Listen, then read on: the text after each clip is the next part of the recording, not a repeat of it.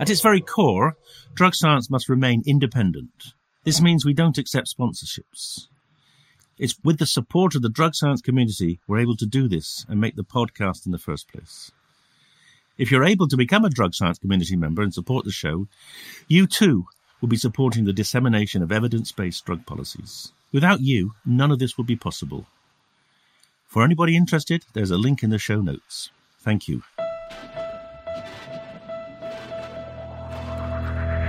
Hello and welcome to the Drug Science Podcast with me, David Nutt. Here we're bringing together experts and activists for a rational, honest and informed conversation about drugs. A Fascinate Productions podcast for drug science.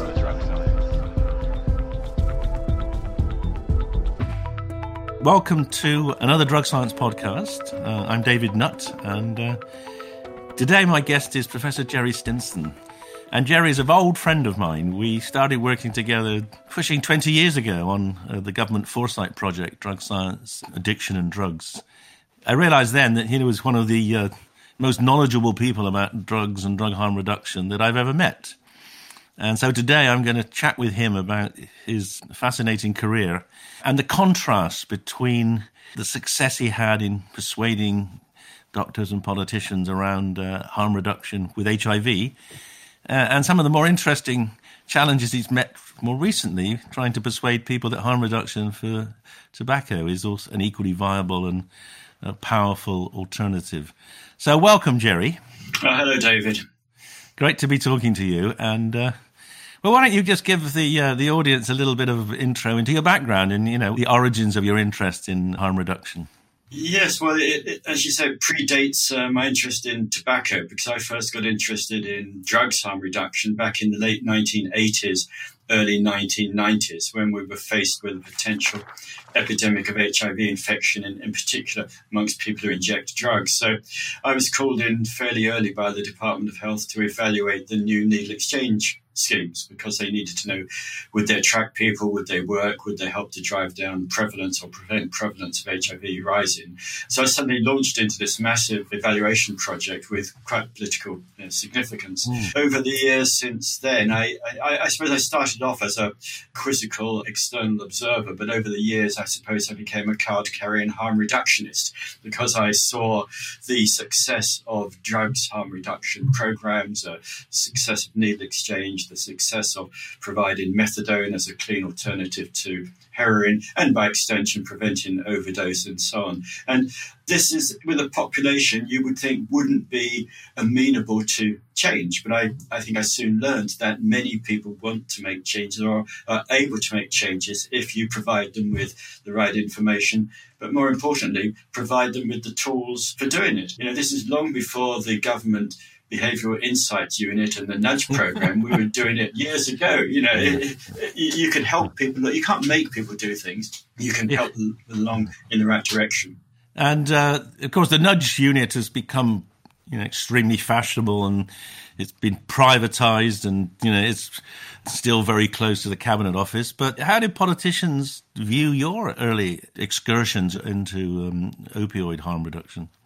Well, initially, I think people were worried because this was the time of the Thatcher government, and people thought that Thatcher's response to AIDS and to drugs would be, restore family values, and you shouldn't be doing these sorts of things. But there were some problems, hiccups, but within a few months, there was pretty good acceptance. And I think a lot of that's down to Norman Fowler, who was the Secretary of State for Health at the time, and he quickly was educated in the need for harm reduction. And then we had kind of a decade or more of drugs harm reduction. And when Blair's government came in, it was more an emphasis on drugs and crime, but in effect, it was a continuation of harm reduction, because it was saying, okay, people are committing crimes because they're using drugs and getting money to obtain drugs, but if you give them methadone, that's going to drop. So that harm reduction message continues. So I think it was very well accepted, and particularly amongst many public health leaders who became very enamoured on drugs harm reduction, and some of them became very enamoured on wider drug policy reform, going beyond the sort of hard drugs that I was working on, but to other areas of drug policy. So broadly in the UK, it was an easy ride. It wasn't in many other parts of the world, but we did it well, we did it early, and it was a public health success. We have very low levels of HIV infection amongst people who inject drugs in the UK, only about 100 new cases a year. And still in many parts of the world, you've got thousands of new cases a year. So we did something that was pretty good. And of course, it was wider than that. It was safer sex as well as safer drug use. And in a way, safer drug use might have got in on the back of safer sex, because of the same sort of concept. So, yeah, we did well. And I think public health did well then, maybe not so much now with tobacco. But, it is said, and I quite often say this when I give lectures on the history of drug policy in Britain, that the only time Margaret Thatcher changed her mind was when confronted with the threat of the AIDS epidemic and the need to instigate needle exchange, that she was emotionally opposed to it, being a conservative, yes. But she supposedly said, and maybe you were in the room at the time, that if the scientists said if we had to do it, then we should do it. Is there truth in that?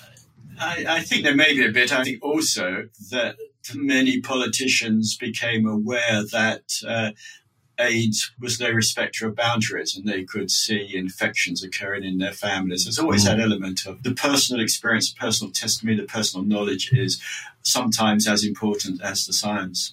So, in fact, what you saw then, Britain actually kind of leading the world in terms of applying what we might call rationality to the problem of harms from particularly opiate drugs, bringing in policies that would prevent the spread of infection, initially HIV and more subsequently, of course, Hep C. And the rest of the world, particularly America, sort of despising us or criticizing us and actually sometimes attacking us. And now we're seeing something rather similar. Britain, as I see it, leads the world in terms of tobacco harm reduction, at least in relation to vaping. Would you agree with that? Oh, absolutely. I mean, the UK would be the best place for anybody who wants to switch from smoking to vaping. And there have been objections and obstacles along the way, but we've been very fortunate in having scientists who are swayed by the evidence, having Public Health England experts who are following the evidence and sometimes not listening to the public health directors who have different views, public health practitioners.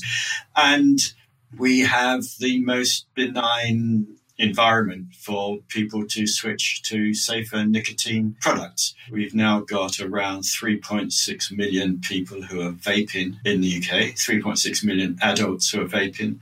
That's about 6% of the adult population.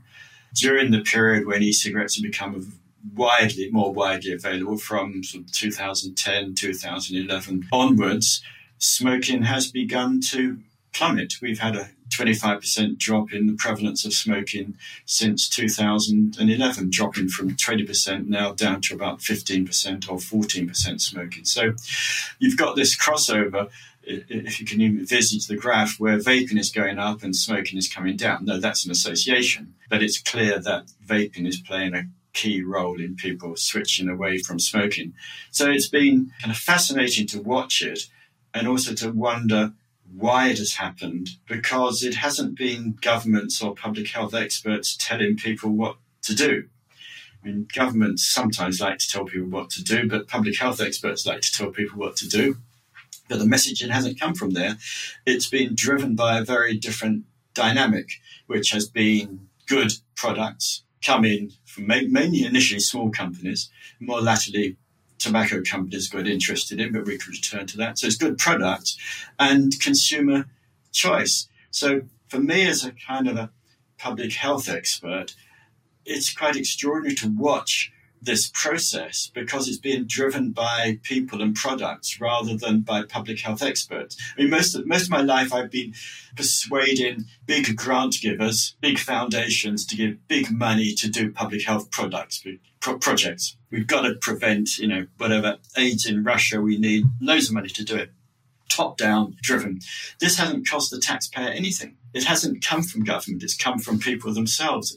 And that's fascinating, that here is kind of people finding a solution to a problem they had. And it's not being driven by the experts. In fact, many of the vapers are very quizzical about the experts because, as you know, there's an awful lot of supposition about how bad vaping can be for you and all the rest of it, and it actually leads to a distrust of expertise. But this is a consumer-driven public health revolution. I call it small p public health without capital P, public without capital H, health. So there's 2 or 3 very interesting elements, themes in what you've just said. But before I get into those, tell me why I suppose you'd sorted out the AIDS epidemic and then you wanted another challenge. Is that why you moved into tobacco?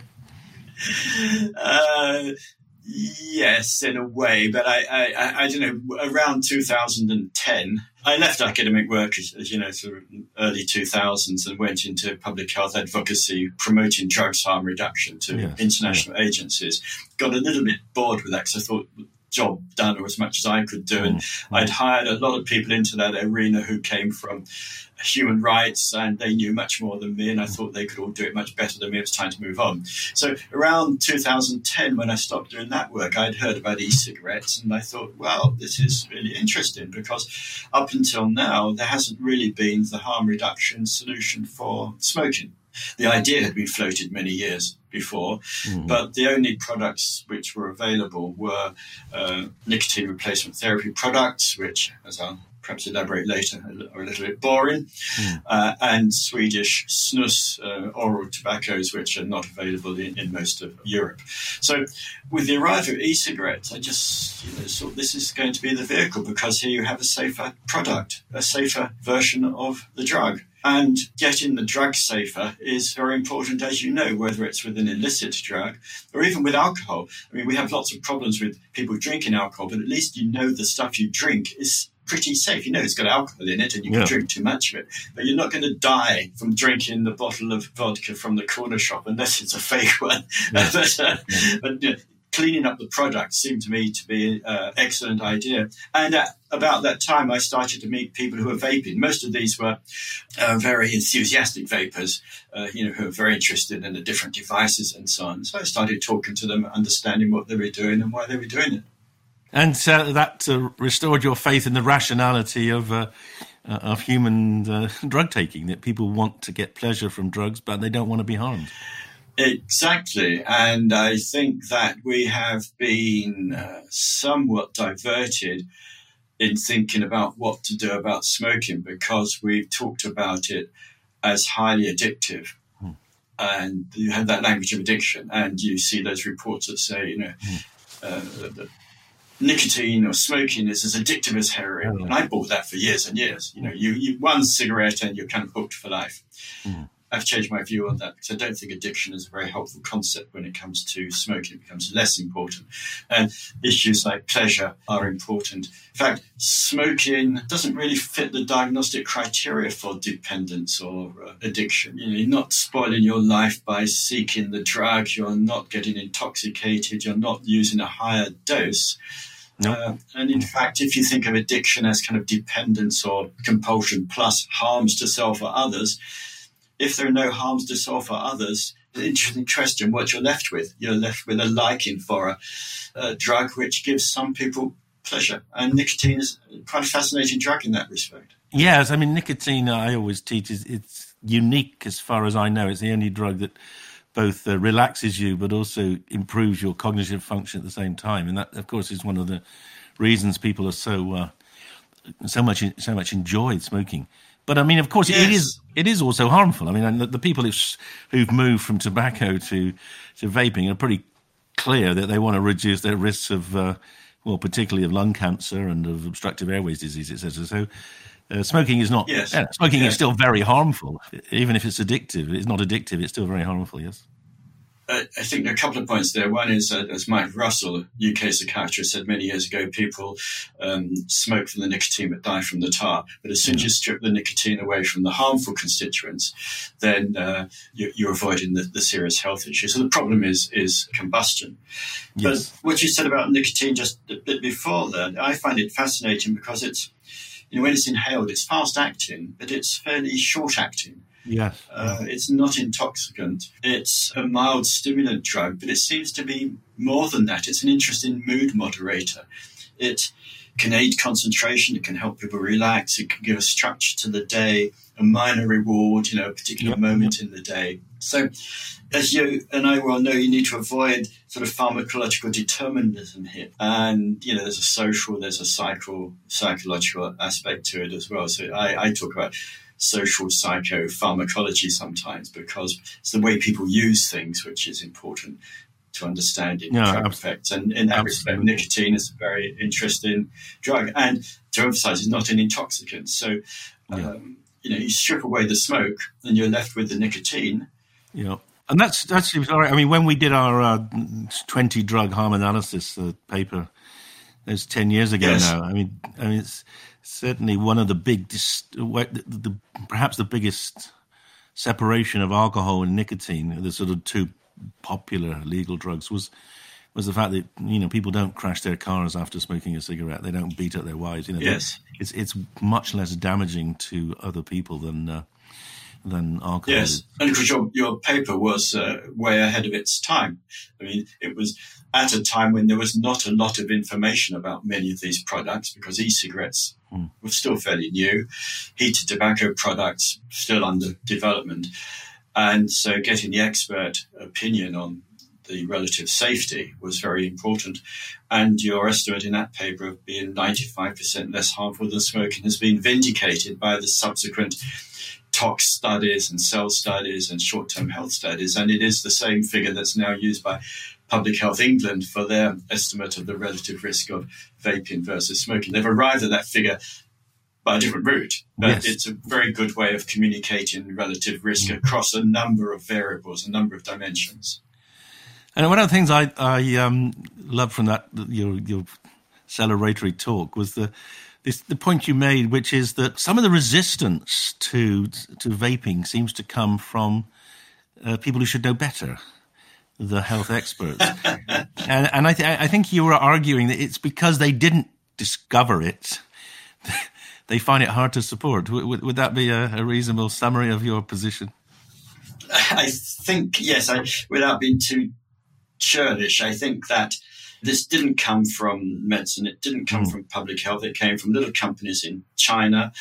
In a way, there was a big question about what the role of medicine or public health might be here, and they weren't in control of it because, people in experts like to be in control. So I think that's part of the explanation, as in a way, all they could do was to raise concerns and the maybes and the fear and the uncertainty. In fact, I've got a friend who developed a little indicator called the fear and uncertainty and doubt quotient, which was an analysis of papers on vaping, which used words like may or could be or possibly, it's like rather than the strength of evidence. So there's an uncertain role there. Secondly, people had adopted quite rightly a strong tobacco control messaging over a couple of decades, but that was predominantly what I call sticks. It was cracking down on smokers, cracking down on industry,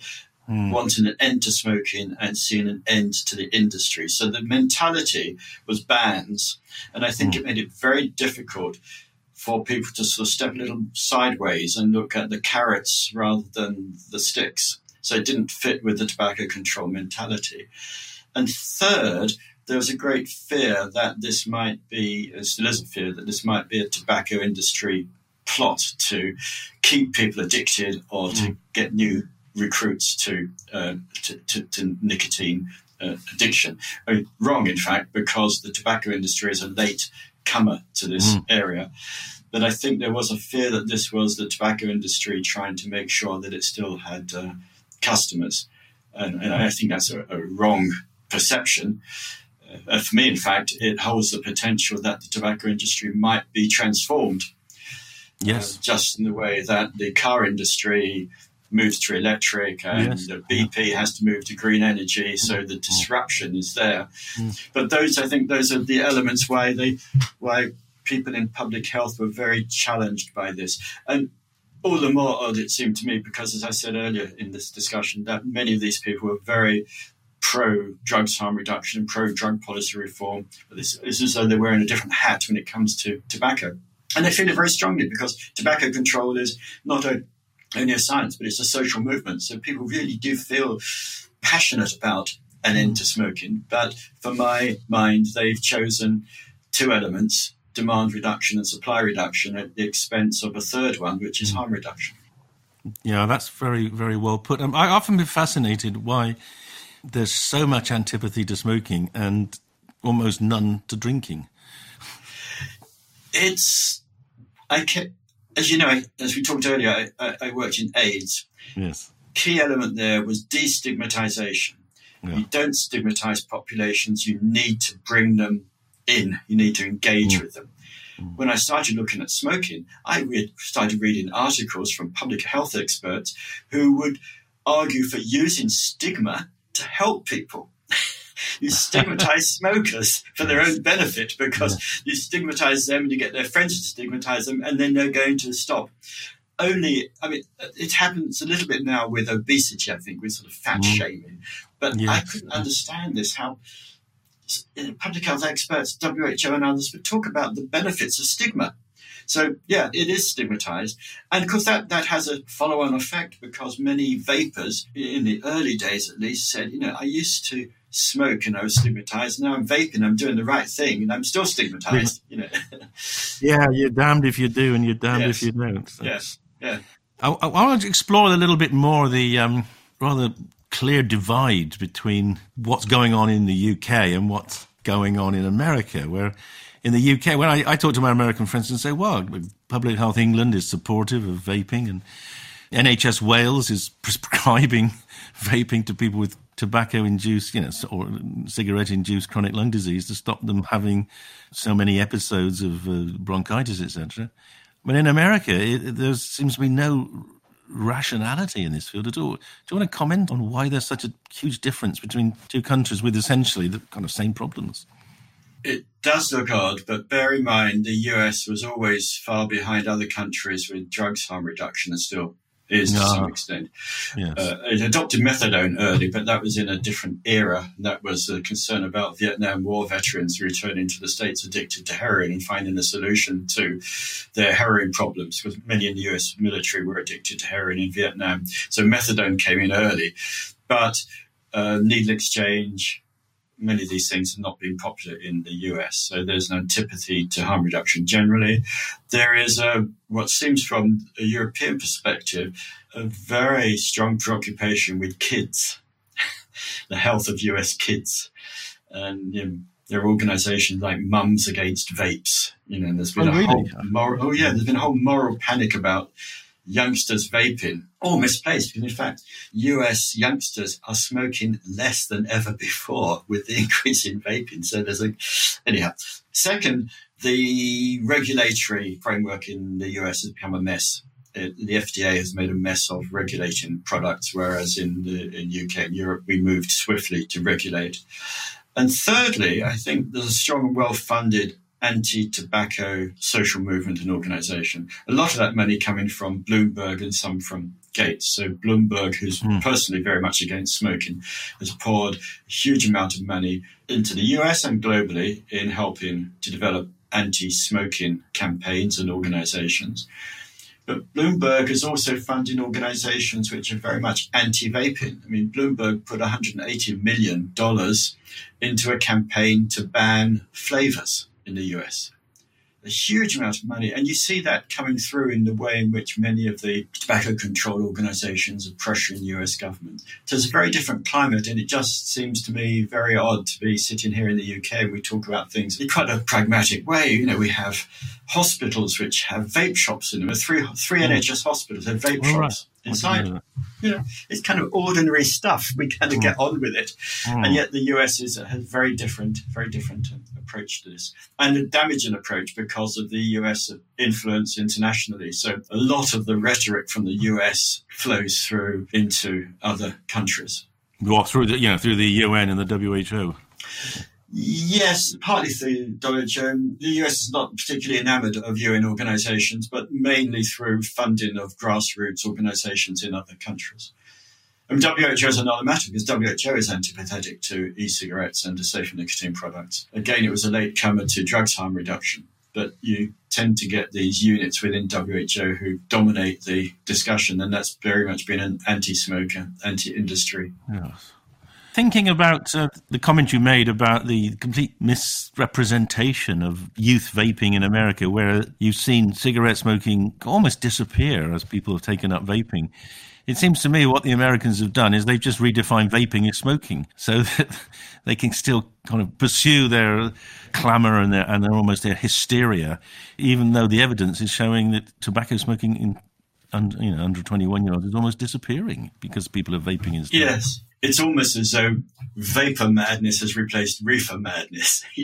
Remember those films about reefer? Yes. To me, those huge campaigns against marijuana, the reefer madness idea, it's almost as though vaping has replaced that in public discourse. Because at a time now in the US where laws against cannabis and marijuana have been relaxed, and yet people are coming down tough on vaping.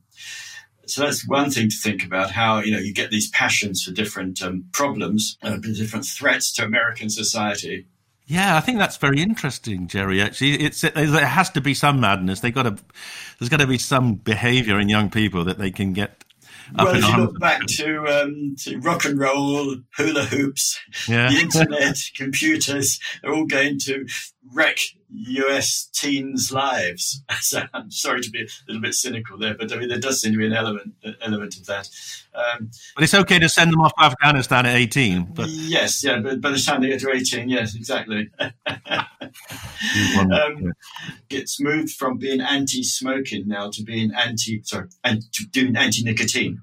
So it's a war on nicotine, because these kids will become addicted to nicotine or have a lifetime of enslavement to nicotine. So that's the new discourse. So nicotine is the problem, not smoking as it was. So nicotine, we're worried about kids using nicotine. Yeah, I want to explore that with you a bit now. Then I've seen that happening. You're seeing papers coming out of scientists from top universities saying nicotine's more addictive than crack, and at least in rats anyway, supposedly. And you think, it's funny that, isn't it? It isn't sort of my impression in humans that clearly there's hysteria is being developed around nicotine, and that's happening in the face of quite a lot of data suggesting that nicotine isn't particularly problematic. And I'm particularly thinking of the Swedish data, the snus data, which has been sitting there and gradually accumulating more and more evidence over 20, 30 years, which no one seems to be taking any notice of at all.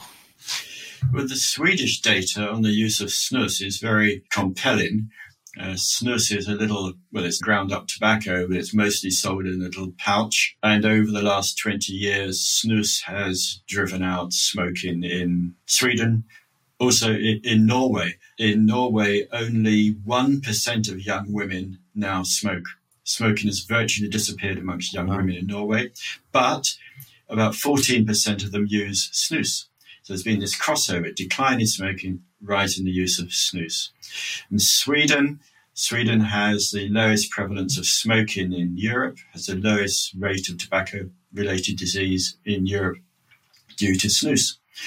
And there were lots of scares about snus and possible links with different kinds of cancers, but the epidemiological work going back over 30, 40 years really gives snus, I wouldn't say a clean bill of health, but nearly everything you've tried to look at in terms of a problem seems to disappear when you look at the studies overall. So Sweden is a proof of concept that where there is a safer tobacco product and people want to use it, it'll drive out smoking. Unfortunately, snus is banned in the rest of Europe, mainly due to the UK instituting that within Europe under Edwina Currie. So I want to explore that, because most people won't know what you did, how you spearheaded the attempt to change that under the Human Rights Act. I want you to tell people about how you tried to use the Human Rights Act to get Europe to change its view on snus. Your listeners need to understand that in Europe, snus is not legal to sell snus. It is in Sweden, which has an exemption. And all of Europe is covered by the same legislation. Whether the UK will divert from that in future years is difficult to know. So there's a ban on the sale of snus, although the evidence is compelling that it's a much safer product than cigarettes. There was a case brought against the ban by one of the manufacturers, a company called Swedish Match, who have almost a monopoly on making snus in Sweden. And I was working with a consumer group called the New Nicotine Alliance, which was a group promoting alternatives to smoking. And they decided to join the case.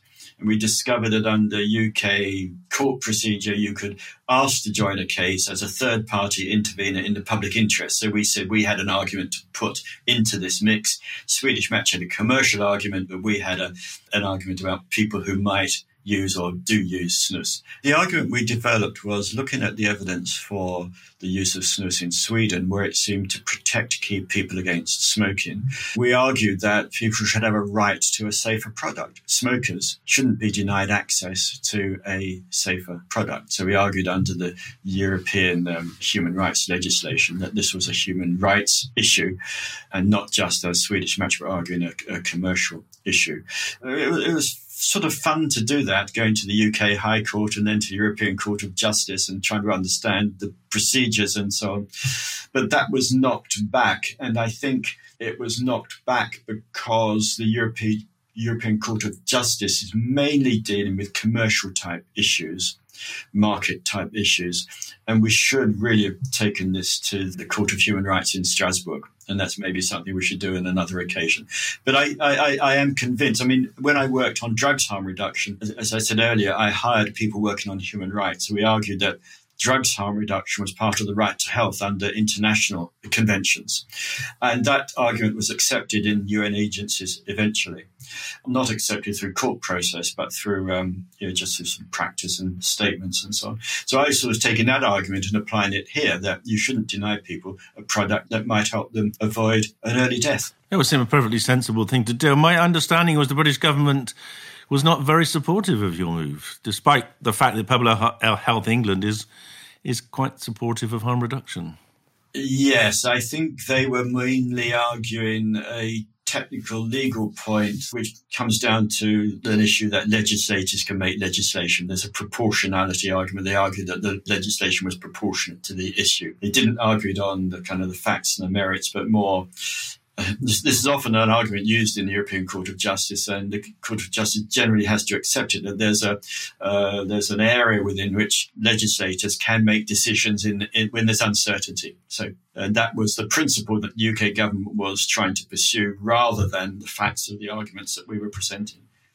But you said earlier on that Edwina Currie was rather anti-snus, and yes. Now you've got the British government defending an anti-snus position. But presumably Public Health England would be quite pro-snus, wouldn't they? They've kept a bit quiet. Before Brexit went through, there was a Department of Health position paper on smoking. Uh-huh. And in that, it had a post-Brexit scenario where it said that it would look carefully at deregulating where there might be public health benefits. So there was that commitment pre-Brexit to look again at the regulation of various products. So it's possible that the government, when it's got it's got rather a lot to think about at the moment, it's possible that they might look more favourably on snus, and it may be that they also look again at the e-cigarette regulations. But there's so much going on at the moment in health that I don't hold up much hope for that happening in the short run. Well, I think what we can expect, Gerry, is that in fact, I'm slightly surprised we haven't had it already, the claim that vaping causes COVID-19 deaths yet. But that will undoubtedly come. It has been. There's a lot of social media stuff about that, that vaping and smoking might lead to COVID-19. And it's still early days to work out. We can't even work out whether smoking is related, because there's a lot of contradictory evidence about smoking and COVID-19. The levels of smoking amongst hospitalized patients in China are lower than you would expect. So why have you got fewer than expected smokers appearing in hospitals? The outcomes seem to be worse. With vaping, there's just no evidence. One small side interesting issue is that propylene glycol, which is used in e-cigarettes, is one of the 4 constituents. Years ago, that was used as an environmental disinfectant in hospitals and military establishments. And it's often been speculated that that might have some protective effect against respiratory infections. But that's mere speculation. We just don't know. But where I was going to, Gerry, was the anti-vaping lobby jump on pretty much anything. And I want to talk a bit now about the E-Valley outbreaks and the hysteria about vaping in relation to those deaths from vitamin E acetate and vaping THC. So would you just tell the audience in your way, tell them about that episode and about your take on it? Well, yes, I mean, I've almost forgotten that one because people now talking about COVID. But yes, it's not so long ago. It was only just last year, beginning of this year, that the concern about lung injury and deaths related to the use of e-cigarettes. And there was a lot of confusion and misinformation at the time because a lot of the media coverage and even some of the US government coverage was talking about e-cigarettes. And of course, it eventually turned out that it was people who were vaping cannabis products, which had mixed into them vitamin E acetate. Now, to equate vaping of THC with vaping of nicotine is rather confusing delivery systems with what's being delivered. It's rather like saying if you've got a glass, you could drink water out of it or you could drink whiskey out of it. So vaping THC products, different devices, they are similar, but they're different devices to e-cigarettes, and you can't vape THC in an e-cigarette. So using the word e-cigarette or vaping conflated an issue here.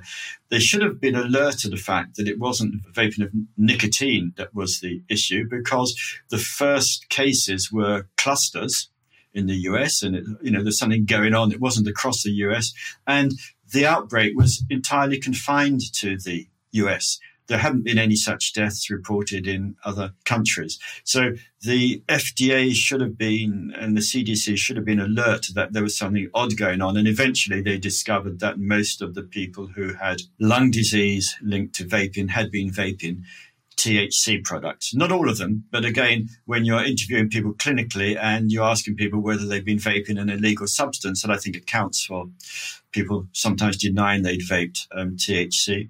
And sometimes the cases weren't verified by tox testing and so on. So this was a false campaign, really, against vaping nicotine e-cigarettes. But it does show you how you can have a sudden panic and people jump on the bandwagon. So a very US-specific incident doesn't happen. The lung injuries and deaths in the US are not attributable to the kind of regulated nicotine vaping products that we have in the UK and in Europe. In fact, as an aside, it's an example of an unregulated THC market in the US. Absolutely. That should be the message, that if you have an unregulated market and people can sell anything, then you quite likely to sell. Some people are going to get more toxic, yes, more dangerous compounds. That gets me into this other issue of flavours. You've already touched on, the banning of flavours and the campaign against flavours, but most people probably won't understand why this is relevant and might even think it's kind of counterproductive, because if flavours help people stop smoking, then why wouldn't you want flavours? So can you just explain to the audience the American hysteria about flavours, please?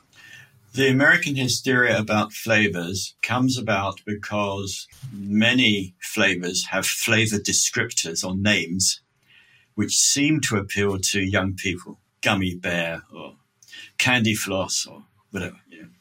In fact, these are joke names that adult vapors kind of quite like. There are some flavorings that shouldn't be there. Diacetyl shouldn't be there, and cinnamon flavors possibly shouldn't be there. But flavors are very important. Firstly, you have to add flavors, because without flavors, nicotine doesn't taste of much, doesn't taste very nice. To make a tobacco flavor vape, you have to add flavorings that make it taste like tobacco. It's not inherently there. So when you say banned flavors, banned flavors be nothing much that people really enjoy. They're important because they help people make the switch, and I think they prevent people relapsing to smoking. So flavors give a choice of experience, and people might use several different flavors over time or during the day. It's rather like if you drink alcohol, you don't just drink one type of alcohol, but they have different choices at different times. They give a wider range of pleasurable experiences, and over time, people don't like the taste of smoking. It's interesting, and when people first transition to vaping, they might try tobacco flavor, then they experiment with other flavors. And they kind of like those flavors more than the old taste of smoke. So it does prevents relapse to smoking. So flavors are important. Giving choice of experience, to me, having a range of experiences that people can enjoy makes vaping pleasurable, and it makes stopping smoking pleasurable. Because what you must remember is that if you're a smoker and you're stigmatized, you're feeling bad about it, what can I do? I go to a doctor, I get advice from a doctor, I go to a smoking association clinic, they give me nicotine replacement therapy, which is boring and doesn't really work.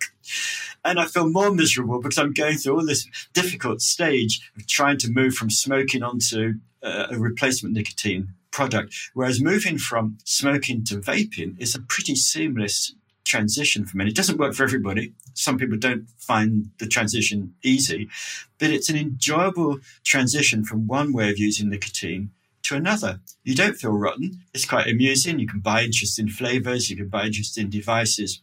And I've talked to vapers who said they never intended to quit smoking. You know, they tried vaping and they liked it so much as one day they realized they weren't smoking anymore. So the pleasure element is there. And as I sometimes say, you know, there's a whole hobbyist element to this as well. You know, there are vape fests, there are vaping websites and consumer groups and forums and so on. There are no NRT websites. There are no NRT fests. You know, people say, have you tried the latest from Johnson & Johnson? You know, so for some vapers, there's a kind of collectivity of spirit which comes about through the shared experience of finding a new way of getting pleasure from nicotine. And it is interesting, isn't it, how many people move to vaping begin to reduce their nicotine. It's completely counter to the fear that nicotine is addictive, because you'd imagine if you were getting a nicer form of nicotine, you'd take more. But over time, proportion of vapors actually end up using less nicotine. When the devices were first being developed and evaluated, people, I think, were hoping to replicate the cigarette nicotine hit. You know, the rapid spike of blood nicotine within a few minutes and the gradual tailing off. Both the level of nicotine, but also the rapidity of onset. Doesn't seem to happen when people move to vaping. That nicotine spike is an artifact of the 5-minute cigarette, you know, invented in the 1880s. The cigarette, you know, the cigarette as a nicotine inhaling device is both a dirty nicotine delivery product, but also encourages those spikes of nicotine that you go through the day up and down, a bit like bit parallel to having heroin through the day, you know, up and down, up and down. Yes. When people move on to vaping, both the blood nicotine levels are not as high as with smoking, but they also don't go up and down during the day so much. There's a more, you could say, it probably looks a bit more like a methadone. Yes, yeah, I can see that. Because you can take it anytime you like. You don't have to light them with a cigarette once it's lit. You've got to get it in you, otherwise it's gone out, or you haven't. And you don't want to throw it away. So you want to get the 5-minute hit. You don't want to waste it. Whereas with vaping, the evidence is that people will sip rather than on nicotine, and maybe puff 200 or 300 times a day. So it's a bit like sipping your coffee rather than swallowing straight down a double espresso. Yeah, okay. Yes, exactly. So the people will learn a different relationship to nicotine. And that also raises some of these questions about our understanding of nicotine, supposed addiction or dependence. Because as you said, many people over time reduce the amount of nicotine they're using per day, when you might expect it to go in the other direction. So it really does open up some interesting ideas about the understanding of the effects of nicotine and how people are using it. Well, thank you very much, Gerry. That's been a wonderful tour through this really controversial field, and there's a lot of unanswered questions. I just hope that scientists around the globe are going to listen to this and put their minds to them rather than to put their energies into creating more hysteria against vaping. Great pleasure talking to you, and thanks for sharing. And I hope to bump into you again soon once this isolation is all over. But please stay well, and thanks again for joining us in the podcast. Thank you, David. It's been a pleasure.